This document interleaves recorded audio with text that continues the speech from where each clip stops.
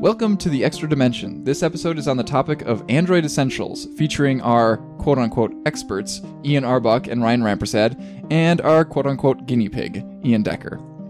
Find the show notes for this episode of the Extra Dimension at thenexus.tv/TED10. Alright, so this episode is supposed to be kind of a guide to Android, some of the things that you may not know about your Android phone, but you probably should.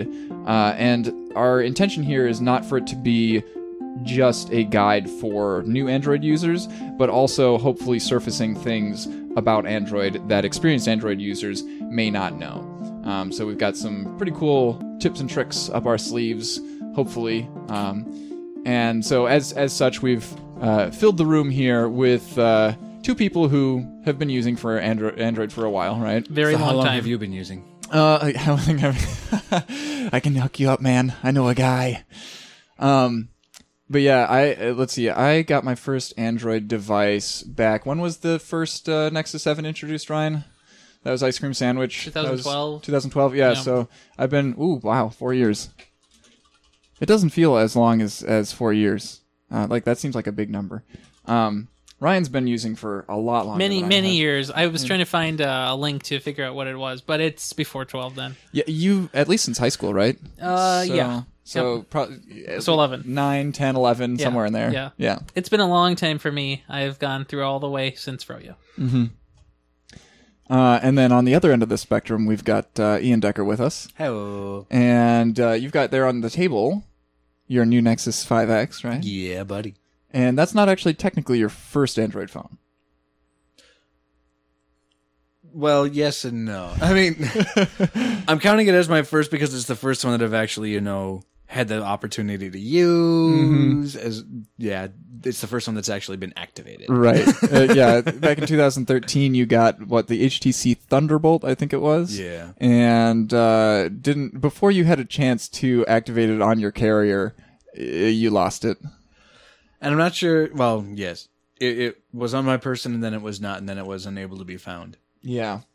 So something happened to it.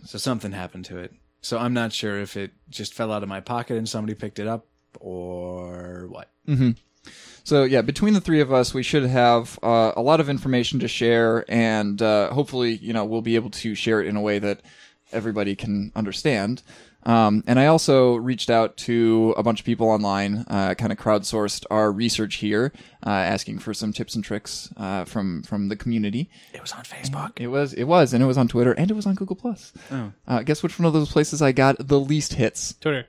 No. Oh. Google+. Well, isn't that a surprise? Yeah. Surprisingly, on Twitter, I only got Max Marty to reply. Hey, that's pretty good, though. But yeah. Mm-hmm. I'll let you know who gave us which pieces of information as we go through. So first, we're going to do a lot of the kind of some of the settings that you want to adjust when you first get a phone, system-wide things that you need to be aware of. So I think we should begin with that. The first thing you do when you get a new Android phone is go through the setup process, which involves what? I believe you had to log into your Google account. Mm-hmm. Right? And that is the first single most important thing you must do. Yeah, definitely. You need to have a Google account attached to your Android device. It's not optional. Just go do it. I can't tell if you're telling us that it's actually not optional or that it's unreasonably... Oh, it is totally optional, and people do it. Don't do it. That's awful. Get a Google account if you don't have one. You'll be greeted wonderfully with open arms, and then have one and use it. One of us.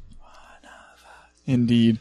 And so, the Google account, the reason that you want that is because it allows your phone to synchronize a lot of the things that you do with it. And pretty much everything that follows here either involves, to some degree, Google services somehow, or an app that also requires it indirectly. Right. Can you even install things from the Play Store without a Google account? No, you may not. So, you're going to need a Google account for sure if you want to, install most of the apps that we're going to be talking about. Right. Yeah.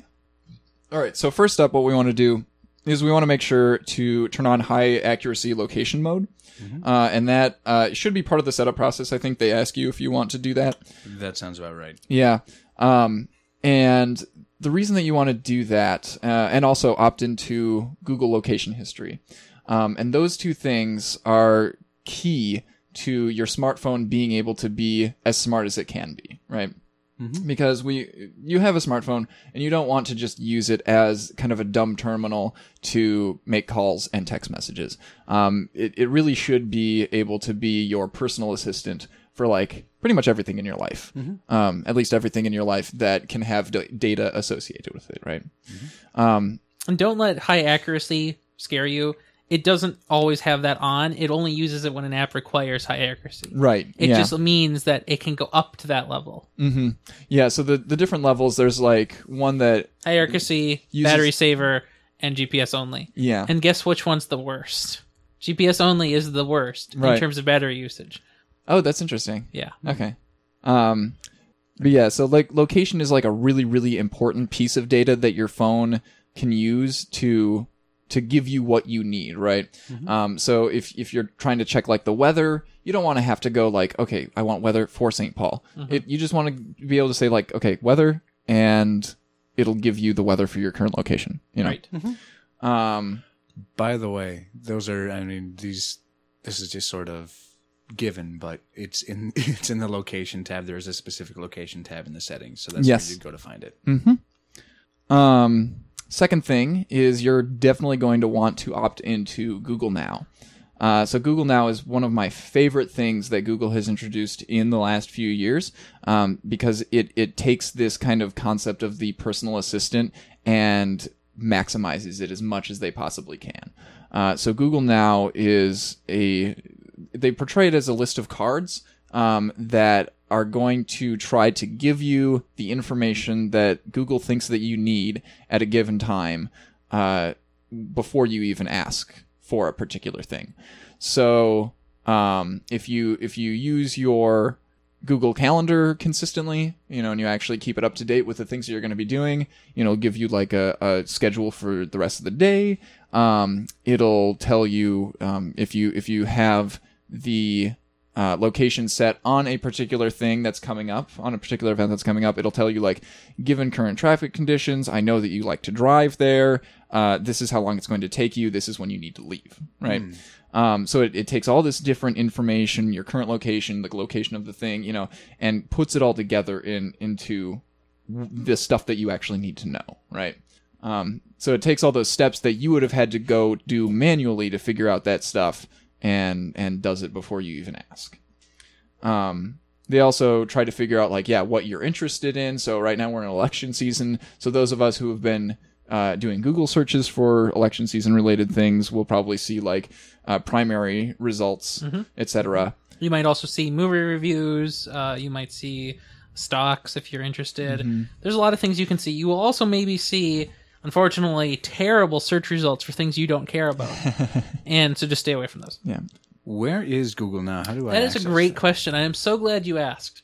So, when you get a new phone, if it's a Nexus device, you will be greeted with the stock launcher, which is called what? Google Now Launcher. Which is funny, because that's exactly what we're talking about. They named their stock launcher after their premier product. So to get to it, what do you do? So when you're on your home screen, you swipe all the way to the left-hand screen. That's right. So you have your home screen, which is like the left-hand most screen where you can put app icons, and then to the left of that is another screen, and that's going to be your Google Now. Now, if you are not using a Nexus device, you might be greeted with something that's atrocious. You will have to open the Google Search app. And if you open the Google Search app, that is effectively Google Now. You will see your cards there. Now, there is a shortcut to get to it.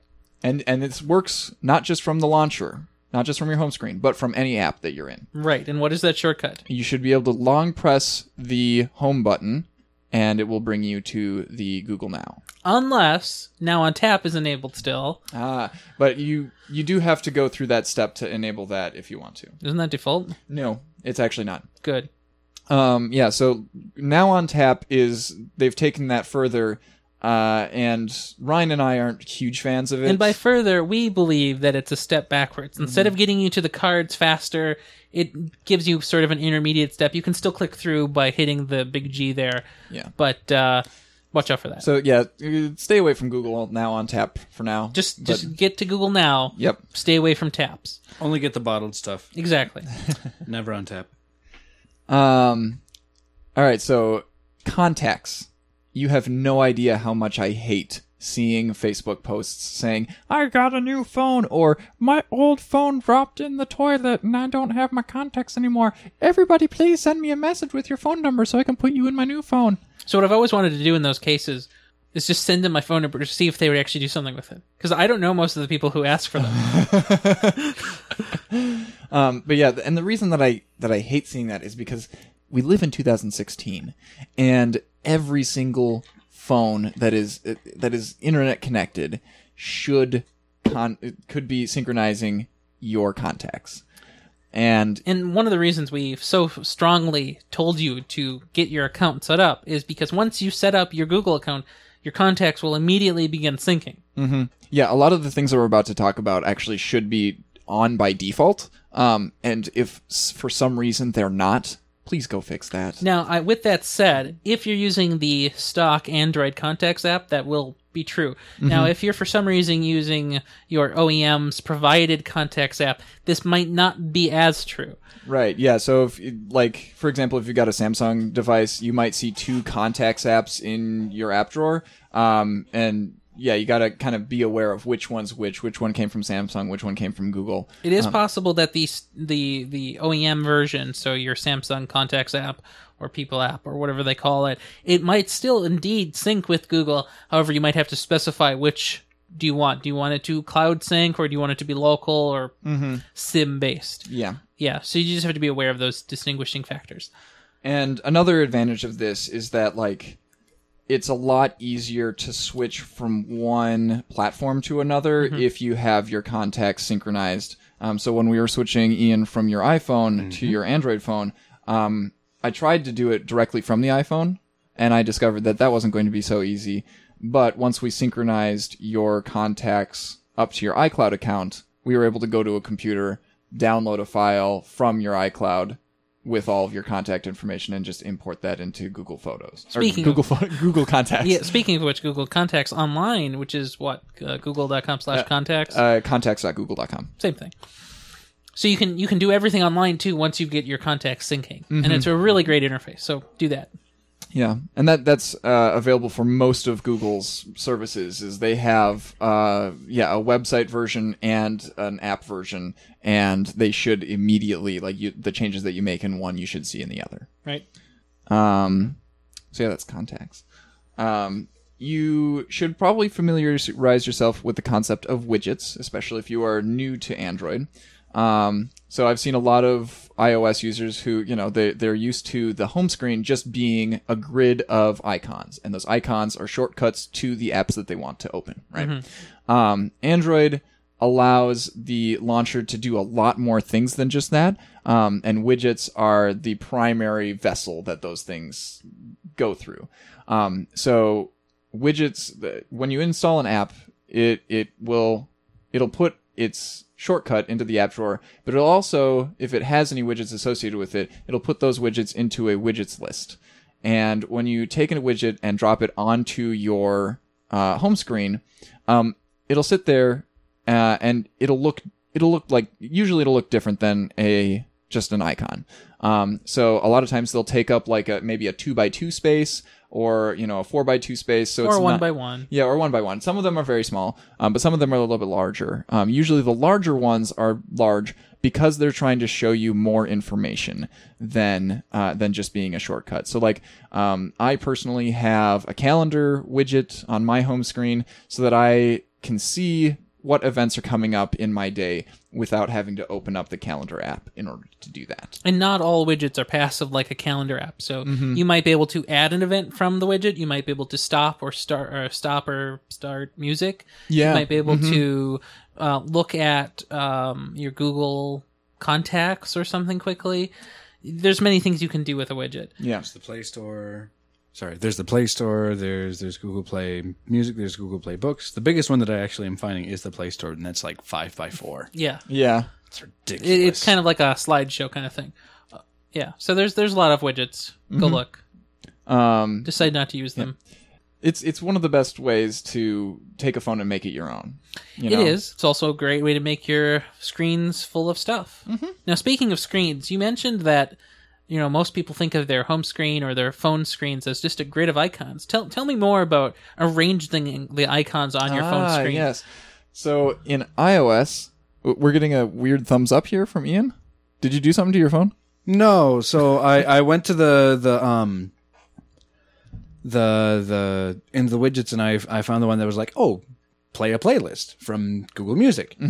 And I didn't necessarily think that it was going to be a bunch of playlists coming up, and suddenly it's a bunch of ones that I have from my iPod. Cool. So apparently we had that synced up at some point in time. Yeah. So yeah, once you select one of those playlists from that list, then whenever you tap on that widget, it will start playing that playlist directly, and it won't ask you for that list again. Yeah. So okay, next thing that's grid icons, right? Right. So in iOS, yeah, you have absolutely no choice about what apps are going to be showing up on your home screen, and you have relatively little control over how they're going to be arranged. All you get is basically the order. Yeah. So and the folder support. That's it. Yep. But you can't, like, for example, on one page, I can't take an icon and move it down to the lower right-hand side and then of have the nothing screen. else around it. Exactly. It has to be the end of a list, and that list has to fill up the rest of the screen before you can get to the lower right-hand side. Right. So in Android, all you have to do on an icon is long press it, and then it will let it be draggable, and you can drag it wherever you want it. To get it on another screen, just drag it over to an edge. Yep. And you can even remove it entirely from your home screen. You know what you do to do that? You drag it up to remove. Yep. There should be a little thing at the top of the screen that says remove. Yep. Yeah. And so you might be missing, if you're from iOS, the jiggling. There's no jiggling, I'm sorry. Sorry, yeah. Now, the reason that Android allows you to just completely remove an icon from your home screen, you might panic and like, how am I ever going to open that app now? You have to re-download it. You have to start over. No, just kidding. So most Android launchers will have what's called an app drawer, and that's just a list of all of the apps that you have installed on your system. And to find that, it's usually a little white circle with 6 little squares inside. Yep. It's front and center, bottom of your screen. Yep. And that I think is the only icon that you can't move around on the stock launcher. And you can kind of think of that as kind of like the start menu from Windows. Sure, yeah. It's where all the apps are. And then the home screen is like your desktop, Exactly. where you can put shortcuts. The to ones those you things. like. Yep. All right. So next thing that's different from iOS is the existence of notification LEDs. So a lot of phones, not all of them, some of them will have a little light on the front of the phone that will kind of blip after a notification has come in, and that's useful for like if I got a notification. But I wasn't in the room with my phone when the notification came in, and I didn't hear it, right? If I walk up to my phone later on an iPhone, there's absolutely no indication that I missed something. But for most Android phones, you can have a little LED kind of flashing to let you know that there was something that you missed. And you have to go into the settings, and it's in the notifications and sounds menu, I think, to turn it on. And again, not all phones support this. Yeah. So you just have to check to see if you have the option. And there are some special things that you can do with it, like you can download some apps from the Play Store that will allow you to specify like what colors you want, what patterns you want, app by app. By default, it kind of tries to intelligently figure out like, okay, so the app icon for this app is green. So I'm mostly green, right? So I'm going to use green as the LED notification light for that app. And it does a pretty good job. Yep. And of course, if you expect colors to happen, the light in your device needs to be able to just show it. Some devices only have like a white light, so. Oh, yeah, that's true. Keep that in mind. Yep. All right, so this next one is a big part of my life for sure. Because if you have a consistent schedule, so like you go to sleep at the same times and you go to work at the same times, and those are two cases where you probably don't want your phone to just be like loudly pinging you if somebody messages. So you can set Android to have automatic rules for your do not disturb modes. And what does Do Not Disturb do? So Do Not Disturb allows you to set if you choose the priority only level of Do Not Disturb, you can set app by app which ones can be priority apps. If you choose the alarm only level, then it'll only be like timers and alarms and things that you have recently told it to kind of at a set time make a noise. And then there's total silence, which is, nothing will make noise, even music players. And so you can set that manually from time to time. So like if you go to the theater, set it to be silent until the end movie's over. But I don't want to have to do that like every single night when I go to bed, because that's just one more thing for me to do, and it's pretty much the same time every day anyway. And you might forget, and then you'll be disturbed. Yeah, exactly. So you can set automatic rules for particular times. You can specify like what day of the week, what time, and everything. And it's pretty useful. Now, going along with that, there's also a feature here that lets you pick a Do Not Disturb setting in the notification tray thing. Mm-hmm. What do you call that? In the quick settings? Quick settings, that's what it's called. And one of my favorite features is total silence. Total silence. And I love this feature. I use it pretty much every podcast because I don't want any noise from my phone during my podcast. So I always set it to like 6 hours because these go forever. Yeah. Hopefully this one doesn't, dear listener, so that you can have a break. Mm-hmm. All right. If you have... Oh, by the way, Ian, yeah, if we're saying something that piques your interest, feel free to speak up. Will do. So if you have a device that's on a recent version of Android, specifically Android version 6.0, and it has an SD card slot, you can set it up. You have the option of either setting the SD card as basically like, you can think of it as a thumb drive, or as what's called adaptive storage. And if you're going to be putting this SD card into your device and leaving it there forever and ever and just use it to store, to just expand the internal storage of your device. In other words, you do not take it out. Yeah. You're definitely going to want to use the adaptive storage option, because that is a really, really easy way to just allow the phone to pretend that SD card is an expansion and a bigger part of the internal storage, and it'll automatically move everything over there that it possibly can, and you don't need to worry about doing that yourself.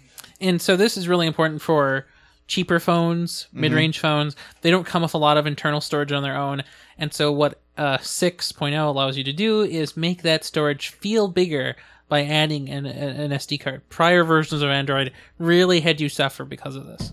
Yeah, and it's even for me on my NVIDIA Shield tablet, which is, it's not like a low-end tablet, right. But the storage options that I had were 16 gigs or 32 gigs. Right. And I wanted the 16 gig one because I was like, well, I don't need the LTE version. And I think it was like $100 difference. Between those two versions. So I was like, I'll get the cheaper one. Right. But because I'm using that primarily for games are rather large. Yeah. Have you heard? Especially the games that you'd be playing on a tablet. Yeah. So like, Hearthstone is a whole 2 gigs. Was it 2 gigs? I thought it was just one. Every card is another megabyte. Yeah. And so, yeah, I mean, it was very, very useful for me to be able to do that on my Shield tablet and not have to worry about running out of storage and manually moving over the apps that I could. Right. Where would one find storage? Where? So if you go into the settings app, you should just see storage as one of the sections. Storage and USB. There we go. Yep. And so that'll give you, if you have, if you have internal storage and SD, it should show them both as kind of separate progress bar looking things. Mm-hmm. But if you only have one, then it's there. Okay. Yeah. Okay. And I can see that now. Mm-hmm. Fattest one that I have is Hearthstone. That is 1.1. There you gigs. go. Mm-hmm. Yep. And I think, interestingly enough, the size of Hearthstone depends on what type of processor you have. Really? Because I think that they have to have different... Well, isn't that interesting? Yeah, different like graphics thingies. Whatever. Oh, so, okay, go. One other little thing. kind of on the apps. Mm-hmm. Where would I find Google Fit? Is that its own app? Because I know that there's some stuff in the settings for that specifically, but I wasn't seeing anything on it for my phone. Yeah, it is its own app. The icon looks like a kind of orange heart. Yep, yeah. heart. I would assume that it comes pre-installed on a Nexus device, but I it think might so. not. I'm not seeing it, No? which is weird because there's stuff specifically for it in the settings already. Yeah, I suppose it's probably asking about like location settings and body scanner settings. Not body scanner. But yeah, different types of sensors that it needs access to or something. Okay. But yeah, if you don't have it, then you can go and find it in the Play Store probably. Okay. Let's see. So tell me about, so let's say you had a bunch of apps running. Mm-hmm. What if you wanted to close them? Yeah. Okay. So thanks to Julian Teeple for this, for bringing up this subject. So the multitasking view, Which is what? yeah. What is that? So down there on the bottom of your phone, you should see kind of a row of 3 buttons. If you have a phone that has on-screen buttons, so like a Nexus phone or a Motorola or probably an LG. So in other words, a cetera. good phone. Yeah. That play by Google's rules, right? You should see the middle one will be the home button. And the icon's probably either a circle or a home-looking icon, depending on how old your phone is. The left-hand side will be a triangle or an arrow facing to the left, and that would be your back button. And then the one on the right will be either a square or I think it was a couple of lines on top of each other, right? Or some rectangles. Something like that. Yeah. And that is how you get to the recents or multitasking or app switcher, whatever you want to call that screen. So this is a list of the most recent apps that you have had open. And it's the fastest way to switch from one app to another, assuming that you have recently had the one that you want to switch to open. Right. So let's say you're reading something in your email app. You click a link. It opens in Chrome, and then you want to get back to your email. Well, instead of hitting home and clicking your email app again, you could just use the switcher to switch back quickly. Yeah, and I have heard a lot of people quoting a piece of false information at me, and I've had to put them straight whenever they do. Yeah, exactly. Well, I was going to say put the hurt in them, but that's not right. So a lot of people are under the impression that that it works like Windows. So when you're on a Windows computer, if a particular program has a window open, even if there's something else on top of it, it's still running. However, on Android and on iOS, this applies to iOS as well, that is just a list of recent apps. They're not actually necessarily open. They're probably not running in the background. Don't worry about it. You don't need to close them all. You don't need to clear out that list in order to make your phone run faster. That is a false understanding. And it might make you feel good to clean it up, but that's probably worse if you do that. One of the things the app switcher does is it keeps that information hot. So if you have a bunch of apps that you use frequently, they'll be closer to the top of the list, and that data will be cached in memory for longer, which means they'll open faster and be more responsive sooner. That's true. Now, if you close them all, guess what happens? They'll be slower, so don't do it. Yep. However, removing an app from that list is a good way to like force it to close if it's misbehaving. If you for some reason need to bring it back to the state, have it load everything up from scratch. That is a nice quick way to do that. So a common issue when you might experience is if you're transitioning from Wi-Fi to LTE and you're trying to do a download of something, it could be a podcast, it could be a sync, you're just trying to get new emails. Sure. Sometimes you might just lose connection for a couple seconds, and the app you're in might be just horribly confused. Yeah. So a lot of times I will swipe that app out of the switcher to close it forcefully, and then reopen it, and it'll work fine again. Mm-hmm. Yep. All right. Next up, phone encryption. So some phones will encrypt your device by default during the setup process. Others will not. It's kind of a complete toss-up at this point whether your phone is doing it or not. Most modern phones will do it these days. Okay. So buy a modern phone. Yeah. Or modern flagship, that is.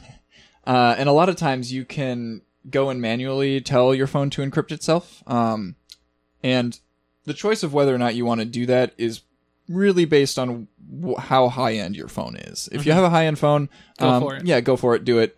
You probably won't see too much of a performance dip, and it just makes it more secure. If you have a lower-end phone, Probably not. Probably not. Yeah. So, if you don't want to be spied on by the NSA, get a real phone. There you go. Mm-hmm. Here we go. Restricting background data. So I know a lot of people tell me that, okay, well, I can't download this thing right now because I'm on my cellular data and I don't have unlimited, so I'm gonna wait until I get home to do this. And that's, obviously that's a conscious choice that they're making right there in the moment.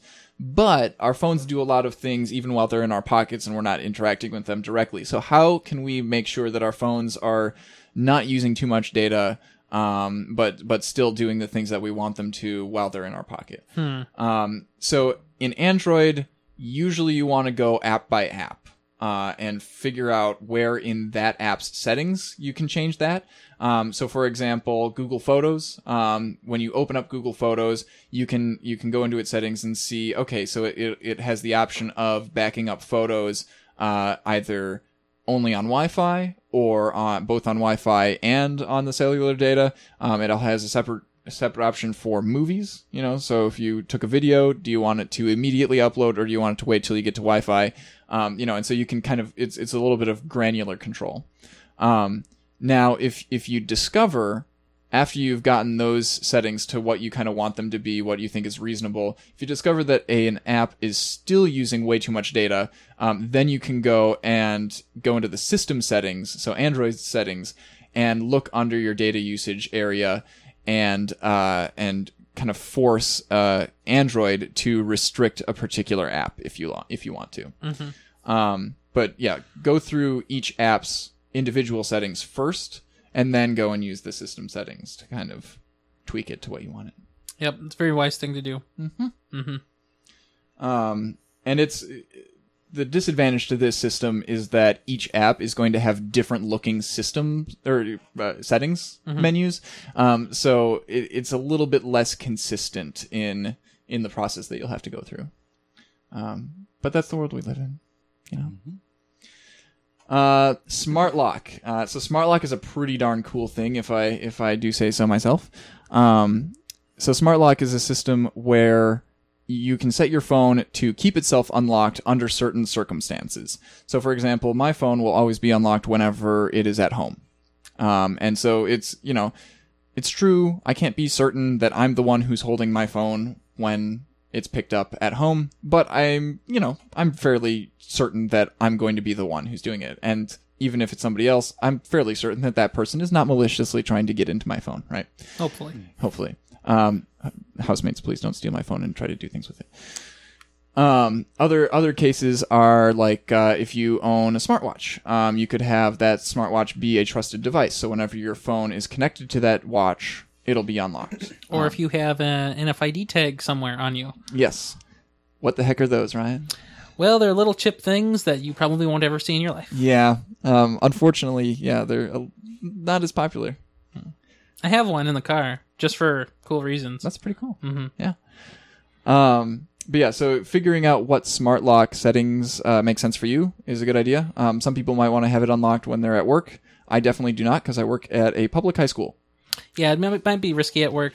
And so, in addition to that, some jobs, some enterprise applications that you might install for work or business, they might restrict which ones you can use in some cases. So you might be forced to use a real password, and maybe you won't be able to use a smart lock because of that particular business's or company's standards. So, unfortunately, we don't live in a world where you can just do anything. Sometimes you'll be forced to do something terrible. Yeah. And also, while we're still talking about smart lock, I would recommend not trying to do the facial recognition one. It doesn't work. For one thing, it's kind of iffy itself on recognizing your face. But also, on some phones, specifically like Nexus phones, there's been a persistent bug that I don't think that they've managed to track down yet, where if the camera process is running for too long, the camera will just become unresponsive. And that facial recognition was a really easy way to make the camera process run for a long time. And so there were quite a few times on my Nexus 5 where I would try to open up the camera to take a picture and not responding. I need to restart the phone now. The moment's gone. Yeah, it's not something that's good enough to use right now. Maybe in the future. And it's funny because facial recognition is something that computer manufacturers have been trying to put in for a very long time, at least 10 years. Still doesn't work. No. Yeah. Too many variables. Yeah. Pictures are complicated. There's a lot of data in them. Yep. APKs. So if you use Windows, you may be familiar with the .exe file type, which is an executable, right? Yep. You just open it up, and that's your program. It runs. It works. It's the do thing. Yeah. APKs, sort of analogous. Not exactly. But APKs are the file format used to install an app on your phone. And the reason I'm bringing these up is because Android is fairly unique in the mobile space in that you can install an app from just about anywhere, from any source. On iOS, you have to get the app through Apple's App Store in order to install it. On Android, you could just download an APK from a website and install it on there. Yep. Usually, 99% of the cases, you're going to be installing apps from Google Play. However, there are some like Amazon only distributes their video playing app through their own website, and that's because if they tried to distribute that app through Google Play, then they would have to charge more for the videos for the movies that they're selling to you, because Google's going to be taking a cut of that, et cetera, et cetera. It's not actually true, but that's fine. Well, yeah. What do you mean it's not actually true? Well, other businesses sell content through the Play Store, and they don't have an issue. But what are they selling? Are they selling digital goods? Or maybe not. Who knows? Okay, because anyway. Another way that this is useful to me, and this is the big way that it's useful to me, is Humble bundles. So I've bought a lot of games through Humble, and I would not have been able to do that if I couldn't install the games from their website. So yeah, that's why APKs are important. And you will find the ability to install an APK by default blocked, and to enable it, you will have to go to your settings and then security, and then uncheck unknown sources so that it can install. Yep.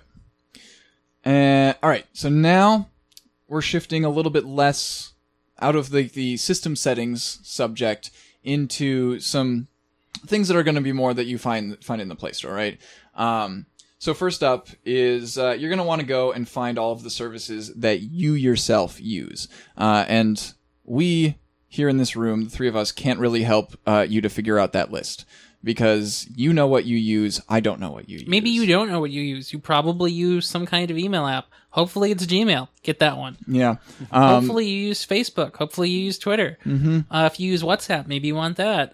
There's a lot of apps you might want. Find out what they are. Yeah, think about what you have installed. If you're coming from iOS, think about what you've got installed on your iPhone. Snapchat. Go and find those. What other apps do people use? I have no idea. What websites do you go to very often? Do they have an app available on Android? Probably. Go and find it. Yep.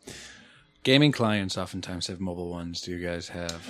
Oh, for like two-factor authentication? Well, I was thinking, yeah. So like the Steam has two-factor authentication that you do on there, but there's also like, there's a league chat app that you can do on there. Oh, okay. There's, I don't know, obviously Hearthstone and other little things like that you can do to. Mm-hmm.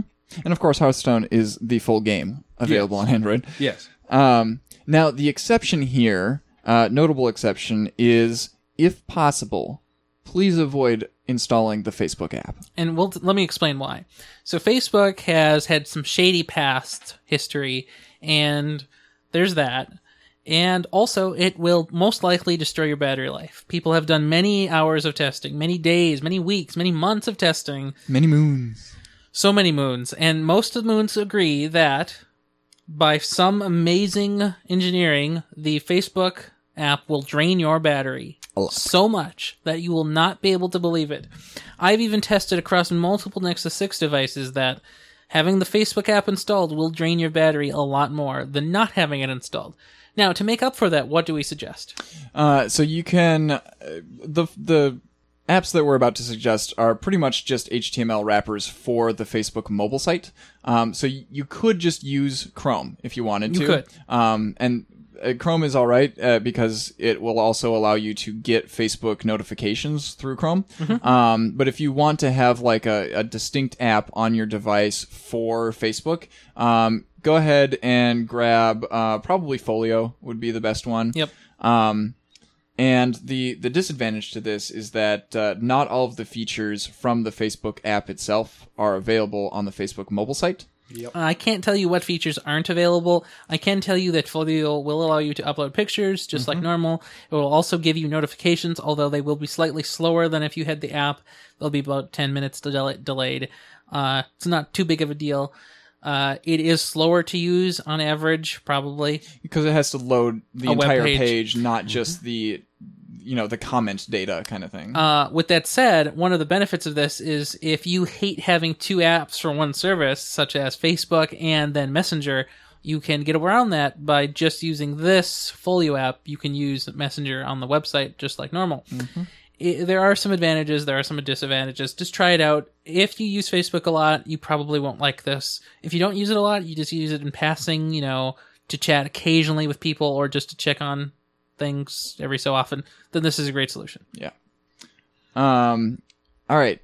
Next up, people use their phones for listening to music a lot. They do? Yeah, I've never done I that. hear they... Well, so people at least usually have some sort of mobile device with them that they use to listen to music, right? You're crazy. And back in the day, a lot of people would have two devices, right? They'd have their phone and their iPod. Exactly. Those crazy kids. So we're still living in a world where many people have accrued a large iTunes library, yeah. And of course, Apple until recently didn't really have a music app on Android. They do now have Apple Music, but that might just be their streaming service. I'm not sure if you can access your iTunes. I wouldn't know. Yeah. So the best way for sure to get your library available on your phone would be to take all of your files, whether they're from iTunes, whether they're MP3s that you bought through Amazon or whatever. Yeah. And upload those to Google Music. And Google Music has had an interesting history that I could talk a lot about. But the bottom line is that Google Music works both as a proper, music library of stuff that you have bought and you have unlimited access to, right? But it's also a streaming service. So if you have not bought a song, you can listen to it usually for free, but with ads, with restrictions. You won't be able to, if you're playing playlists and you are not subscribed to their subscription program, then you'll have less control over what order the songs are going to come in, et cetera, et cetera. But it's also, you can also spend money. I think it's $10 a month, $15 for a family plan, to have, unlimited access to their whole store. And of course now we have YouTube Red included in that. And you can listen to that TED or whatever it was on a different channel. Yeah. But yeah, so Google Music, best way that I found to get your music onto your Android phone. Much better, I think, than just plugging it into your computer and dragging MP3 files over onto your phone. Because then you don't really have the option of having them cached offline versus streamable. Because, you either put them onto the phone or you don't have access to them at all. Whereas with Google Music, you can choose the music that you're going to be listening to the most and have that stored offline, but then still have access to the stuff that you have in your library, but you don't listen to very often, and you'll just have to stream it, right, and use some data. Yep. Any other thoughts on music? I know you don't listen to music. Well, all I would say is if you need for some reason you don't listen to music, there's some other things you can do. So There's just music playing apps. So if you just need a music player and you're okay just putting your MP3s on your phone, you don't want any of the streaming nonsense, you can get an app like Shuttle Plus. It's a really great music player. It looks pretty. It has album art and everything you can ever imagine. If you want to play music through like online radio stations, there's a great app I've used called Transistor, incidentally, and it can play M3U audio files and stream your station very easily. And of course, most radio stations these days also come in an app most often, so you can listen to your favorite radio station, whether that be local or not, just on your phone. So yeah, Ian, you're coming from iTunes, right? So when we get home, we're going to definitely go and make sure that all of that stuff has been imported into Google Music. Yeah, most of it has somehow. I don't know how exact. Were you messing with my computer? No, I wasn't. No, but we've had a long history of friendship, and chances are at some point I forced you to go and take that step and upload some stuff to Google Music. But here's the thing: is the most recent stuff that I have on here is Balkan Beatbox as well as a Nickel Creek album. I didn't buy those until like this school year, right? School year. Yeah. So what we may have done is we may have installed the Google Music, what do they call it? The Music Manager, I think, which was like their old uploader. So it might still be on your computer. It might still be just passively looking through your iTunes and uploading things whenever you buy stuff. I'm actually okay with that. Yeah, exactly. My most recent album that I bought is not on there, unfortunately, because I do know which one that is. And that's just the most recent Snarky Puppy album. Okay. But yeah, we can figure that out, definitely. Definitely. Okay, this next one. Big one. Very important for everybody to know about. So listen up. Google Opinion Rewards. This is an app. Go search for it on the Play Store. Right now. Yeah, go and install it. Open it up. Accept all of the things. This is an app that Google has that will send you questions, surveys. Periodically. And in exchange for answering these brief surveys, usually they're like 2 to 5 questions, and usually on the lower end of that, 2 to 3. And in exchange for answering a few questions, you get anywhere from like 10 cents to 50 cents at a time. Yeah.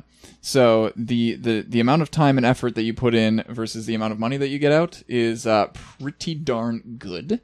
And of course, this is Play credit, so it's like a gift card that you have in the Google Play Store. And it's a really, really good way to just kind of consistently have a little bit of money in your Play Store account, so that if somebody gives you an app recommendation, somebody tells you, hey, you got to play this game or whatever, you don't have to worry about opening up your own wallet and spending some of your own money. And it's really easy. So it's generally based on where you go or where you've been. So if you don't go anywhere, you probably won't get too many surveys. It also is to some degree based on your demographics. Yeah. So there, in some cases, you might not get many. In other cases, you might get tons. Another thing to note is rewards tends to favor the device you've most recently opened it on. Mm-hmm. So if you have a tablet and a phone that are both synced on the same account, open it up a couple of times on your phone just so that it knows that that's the one you actually travel with. And you think it would know, but it doesn't actually stalk you. It just does it lightly. So the interesting thing actually is that it has asked me questions about like shopping trips that I took, but it asks those questions on the tablet instead of on the phone. Yeah. Even though the phone was the device that I had with me. Mm-hmm. So it gets confused. Yeah. But that's okay because it's the same account. Yeah, but the surveys are also timed. So if you have a device that you favor more and you get it on the other device, that would be a problem. So you're saying if I have a tablet that I let sit on my bedside table for weeks on end? I kind of am that person, yeah. Okay, mm-hmm. Yeah. Fortunately, yeah, I open up my tablet at least once every 2 days usually. Once every 2 days. Well, they're usually 24 hours, so you better go quick. Make it a part of your morning routine. Yeah. Sit on the toilet, do 1 or 2. Now, actually, if you get a notification from Google Opinion Rewards, but you don't interact with that device very often, you're going to want to know that that notification came through, which brings me to the next one. And Ryan's laughing at me because he doesn't think that this is an app that everybody needs. But I think that it's pretty darn good. So this is called Push Bullet, and it's an app that takes it does several things, but the primary one that I use it for is it takes the notifications from my Android devices and it displays them on my computer. So no matter what device I'm using at the time, I'll always know what is trying to ping me, what information is trying to get through, right?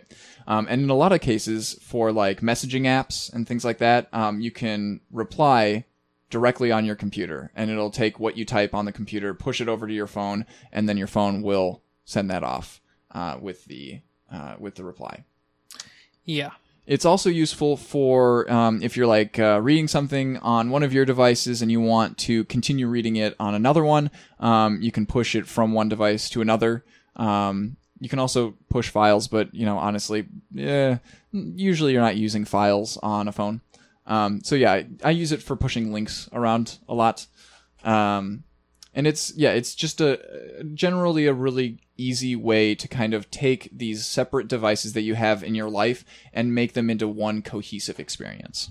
Yes. Yes. This is one of those sort of essential things. It's not really essential, it's sort of essential. Yeah. If you use your phone if you have more a computer, than average, then you'll probably like it. Well, I would say if you have a computer that you use frequently and you don't typically use your phone while at the computer, or you don't have it next to you charging or sitting by you, or for some reason you don't want to take it out of your pocket. I'm super lazy. I don't want to take my phone out of my pocket. I'm that person too. If you're that person, then maybe you're interested in this. If you're not that person and you can just be fine using your computer and phone at the same time, then this might not matter to you. All right. This next subject was given or suggested to us by Max Marty. And this is LastPass or some other comparable password manager system. Yeah, like Dashlanes or NPass. Yeah. Google them for details. Typing passwords really sucks. It sucks on computers, but it sucks way more on phones. Yep. So if you can find a way to have your passwords stored for you and you don't have to put them in, that's going to save you a lot of hassle, a lot of time. And it will help to keep you sane. And safe. Yeah. Yeah, that's true. Because if somebody can't, drug you up and try and get your passwords out of you because you don't actually know them, then they can't get them. So right. I will describe LastPass a little bit. It's a password vault system, so you store all of your normal passwords for various websites and apps inside of it, and it gets a master password that's super good and long, and then you just need to remember that one pretty much. Now, in order to use it on mobile, as far as I know, you do have to pay for it. Which is where Google Opinion Rewards can come in. Which is where rewards come in. Now, on desktop, you don't have to pay for it, so you can try it out on your desktop. You can get it all set up there, and then you can install it on your phone and sign in, and hopefully you will enjoy the experience so much you will just pay for it for 10 years and be done with it. Now, I'm a bit of a plebeian in this scenario, because I've been using Chrome's password manager for many, many years. And I haven't made the switch over because I've just, I've been like, I'm kind of invested in this system right now. Yeah.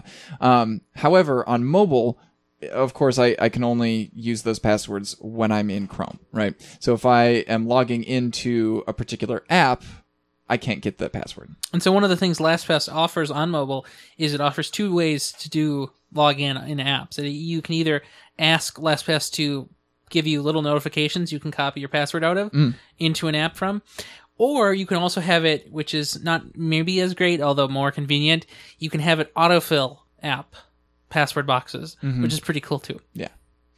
All right, next thing, SMS clients. So this is definitely pretty unique to Android, is the fact that most of the kind of what we would think of as system apps, come pre-installed on the phone. They're essential for you to be able to use on your device. As a phone. As a phone, right? A lot of them are actually interchangeable. You can install a different one and use that one instead of the one that comes pre-installed on your phone. So the first thing in that category that we're going to talk about is SMS clients. So the texting app that you use on your phone. Google's made one. Of course, Samsung's made one, and they want you to use theirs instead of Google's. Everybody's made one. Everybody's made one, right? Because it's a fairly simple app to make. Yeah. There's a bunch of third-party ones. Ryan uses. I use Textra. It's a nice app. It is free to use. There's an ad occasionally shown on top. You can buy it for $1.99, I believe, sometimes on sale. And you might want to do that, or you can also use the stock app for messaging, which is called what? Messenger. Which is very funny because there's pretty much like thousands of apps called Messenger these days. Yeah. So make sure you get the right one. Notably, Facebook Messenger, which is Yeah. also just called Messenger. So just watch out when you're downloading that. And the reason you might want to download the stock app to try is if you bought an OEM phone, so Samsung, HTC, LG, you probably won't have it by default. You'll probably be using their funny-looking or terrible-looking messaging app, which is terrible. Yeah, and a lot of them will have different types of theming that you can put on there.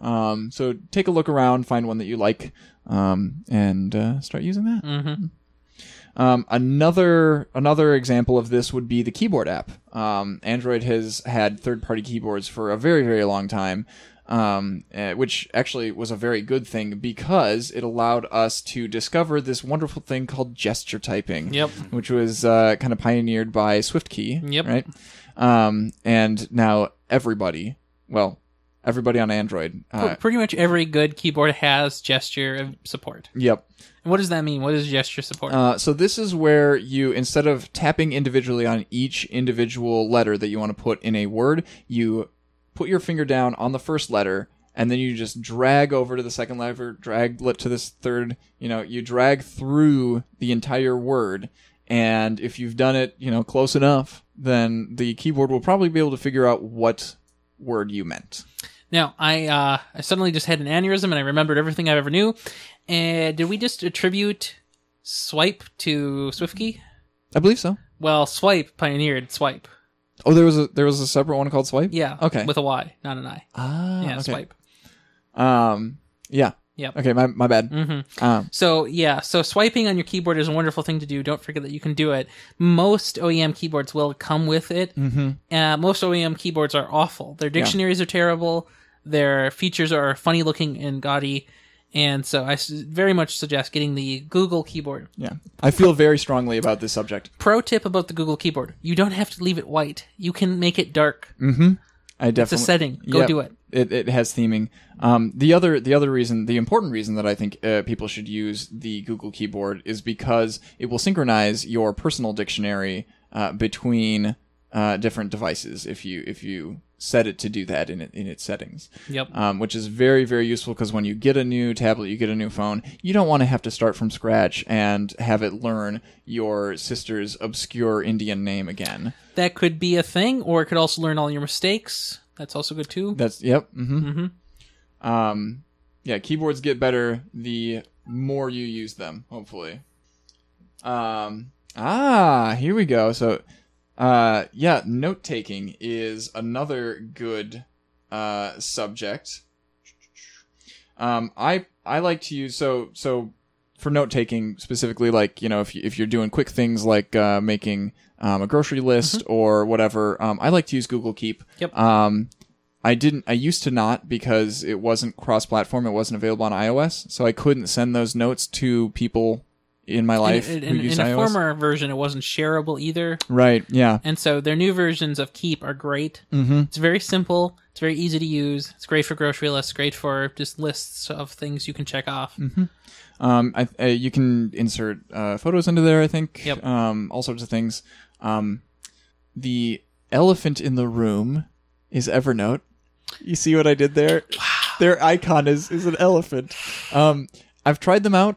So I want to try to like Evernote. Yeah, me too. This is for a different show, Try it. If you like it, use it. If you don't like it, you don't have to. You can just use Keep. I got pretty fed up with the way that they kept trying to push me to get the premium. Yep. They got ads, et cetera, et cetera.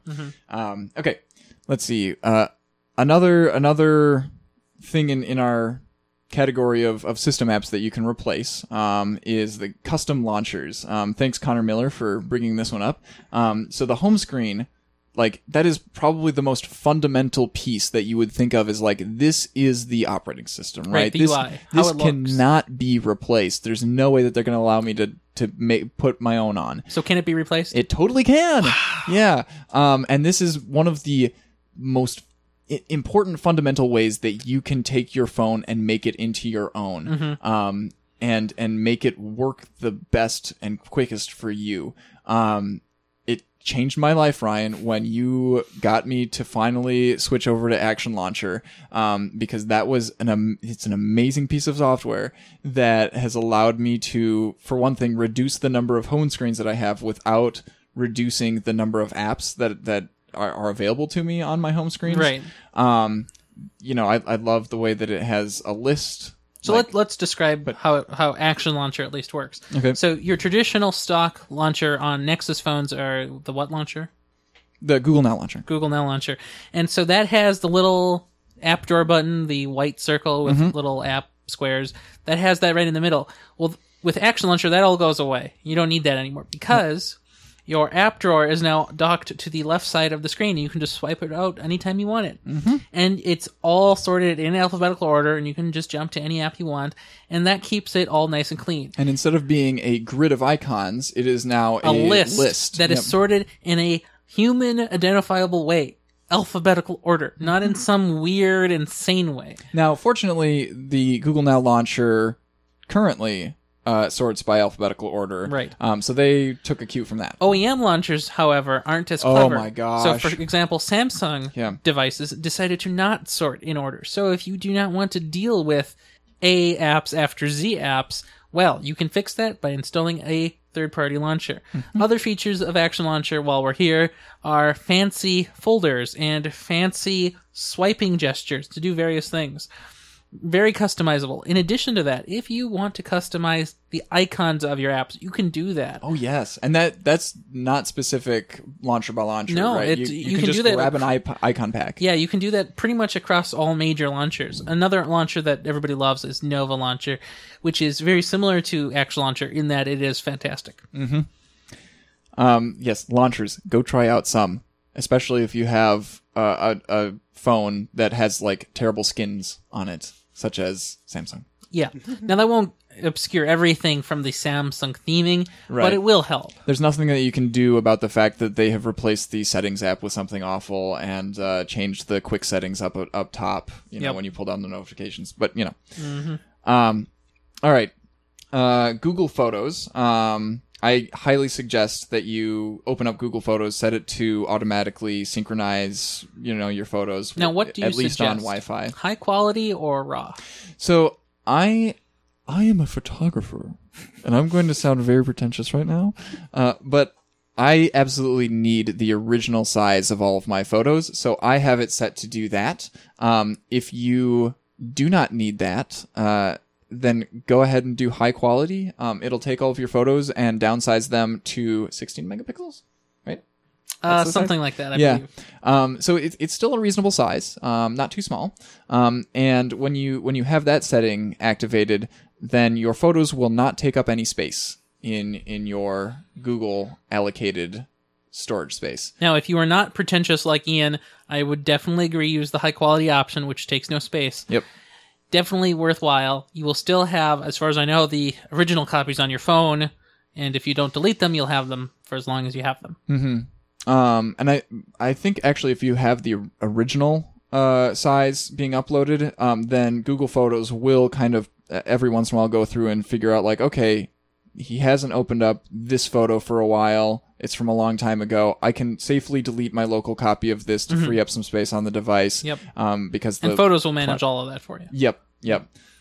And yeah, the reason that you probably want to use high quality instead of original as well is because you only have 15 gigs of storage space, and that 15 gigs is shared between your Gmail, Photos, and Google Drive. And it fills fairly fast with modern phone resolutions these days. An S7 will take pretty big pictures, so Just brace yourself. Yep. While we're on the subject of pictures, there's this wonderful, amazing thing called photospheres. And they seem like a thing of the future, even though we're in 2016, and we've been able to take photospheres for a very long time. So this is like, think about a panorama, and then take that and fill the whole circle. So just look all around you. The whole sphere. Yeah, the whole sphere. Actually, this is a better way to describe it. Google Street View. Go into Google Maps, drag that little yellow person down onto a street, and take a look at what their Google Street View cars have taken pictures of. You can take pictures like that too with your phone.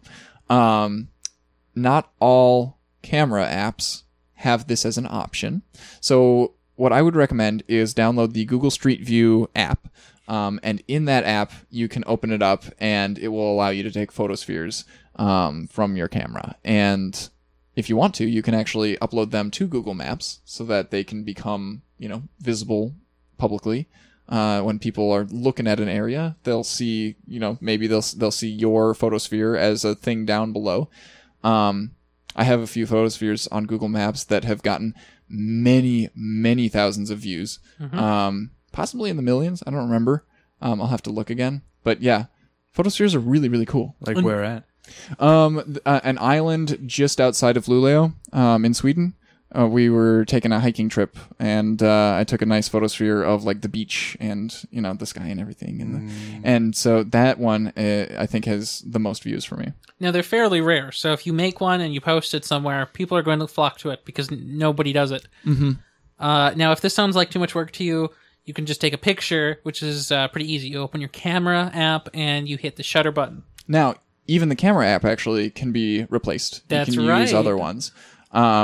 Google's is kind of basic. It's very basic, but it's okay. Yeah. If you don't need a lot of features, you don't need manual settings, it's fine. It's okay, and it's not ugly, which is more than can be said for some of the stock ones that come with phones. Now, that said, if you do choose to go down the road of using a third-party camera app, you may lose some of the marquee features of your phone's camera, such as, like moving photos or weird blinking detection or other such things.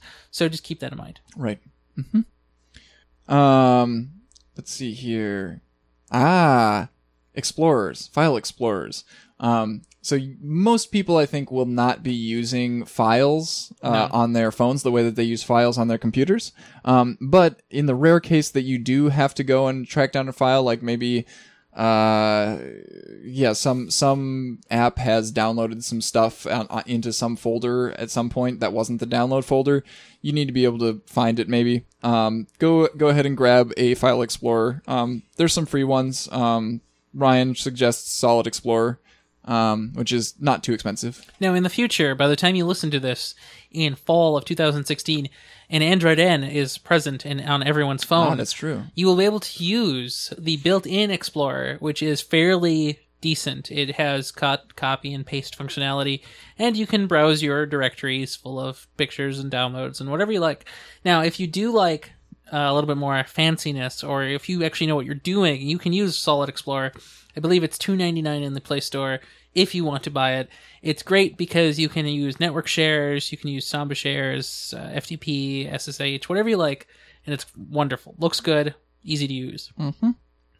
All right, Android Device Manager. So this is a pretty big one. You'll find it in the settings under. We were looking at it earlier. It is settings, then under Google, and then under security. But don't be confused with sign-in and security. It's just security. Yeah. So Android Device Manager is your way of finding your phone after you've lost it, right? So I've misplaced my phone. It's somewhere in the living room. I don't want to search through all of the cushions of our giant sectional, right? So I can grab a computer, log into my Google account, go to Android Device Manager, and make it ring, right? There's several different things you can do. You can make your device ring at full volume. You can lock the device with a custom passphrase, or if you think somebody else has your device, or you can wipe it completely. Yep. And of course, it'll tell you exactly where the device is on a map. Yep. Down to a few meters. So you know where to go with the baseball bat. Exactly. Yeah. Right. I think it's really funny because they have a Android device manager app for the phones. So if you want to go and find one of your other devices with the device that you have in your hand, Or, currently, maybe you want to find somehow you can sign on to your friend's phone to find your actual phone. That's true. You can do that.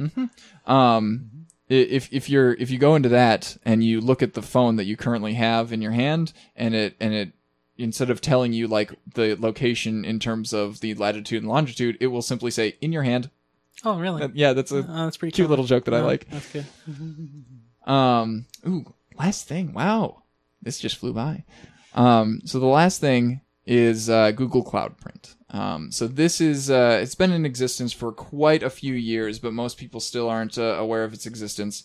Cloud Print is a way for you to essentially share your printer that's plugged into a traditional computer with all of your devices that are running Google-centric operating systems, right? So anything that has Chrome on it, you'll be able to access your Google Cloud Print printers on. Anything that's on Android, you'll be able to print to your Google Cloud printers. So, for example, I have at work, there's a printer in my computer lab, right? And the desktop that I use at work can access that printer. So I set up that desktop to use that printer as one of my Google Cloud printers. So right now I could whip out my phone and print off something and send it to that printer. And since the desktop's not on right now, it probably won't print right away. But once I go and turn on that computer, then it will print immediately that print job. That's very handy. Mm-hmm. You might not need this ever in your life, but it's cool that you can have it. Yep. I encourage everybody to try to live a paperless life because I'm a computer science enthusiast. And there you go. And I hate paper. I always misplace paper. I never misplace files. Doing it right. Yep. Mm-hmm. So, this list was the essentials. These aren't even all of the apps you can have. We could give you more suggestions on things you might like to find on the Play Store for your Android device. Yeah, and we probably will.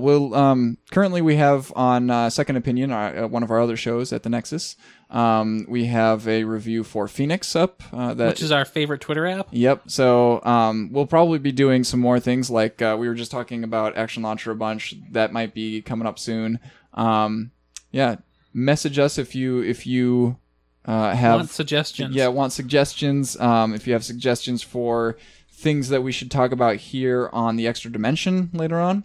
Or if you have other apps for us to try out too. Yes. I mean, I'm a new guy too to this, so if you guys have anything that you think that I should try out, especially as a new user or even as an existing user, let us know. I'm always open to getting app suggestions to try out. Please send me an app that I can buy. I beg of you. Yeah, how much money do you have in your Play Store? Oh, see, now if I told you, I would probably be kicked out of the program. Yeah. Let's just say it's not a little bit. So if you have any feedback along any of those lines, please go ahead and click on that contact button on the show notes. Once again, the show notes are at thenexus.tv/TED10. The contact button is underneath our beautiful faces. That's right. Speaking of our beautiful faces, where can we find all of us on the internet? Well, you can find me just about everywhere, especially on the Twitter at RandomR, and of course, that's pretty much it. Yeah. Nobody uses Google Plus anymore. That's over. Well, I mean, I'm Ian Decker. You can find me on Facebook. I'm Bigfoot at Bigfoot113 on Twitter, though I don't really check that much.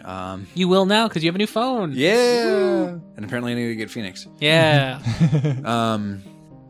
Or just on Steam as Bigfoot. And I am Ian Arbuck, and you can find me as Ian Arbuck most places, especially soon. Hopefully I will have a website. Let me help you with that. Yeah, I do have a server running now, so we can. It should be rather painless, I hope, to set that up. Thanks for listening to The Extra Dimension, everybody, and have a good week. Have a good one. Bye-bye.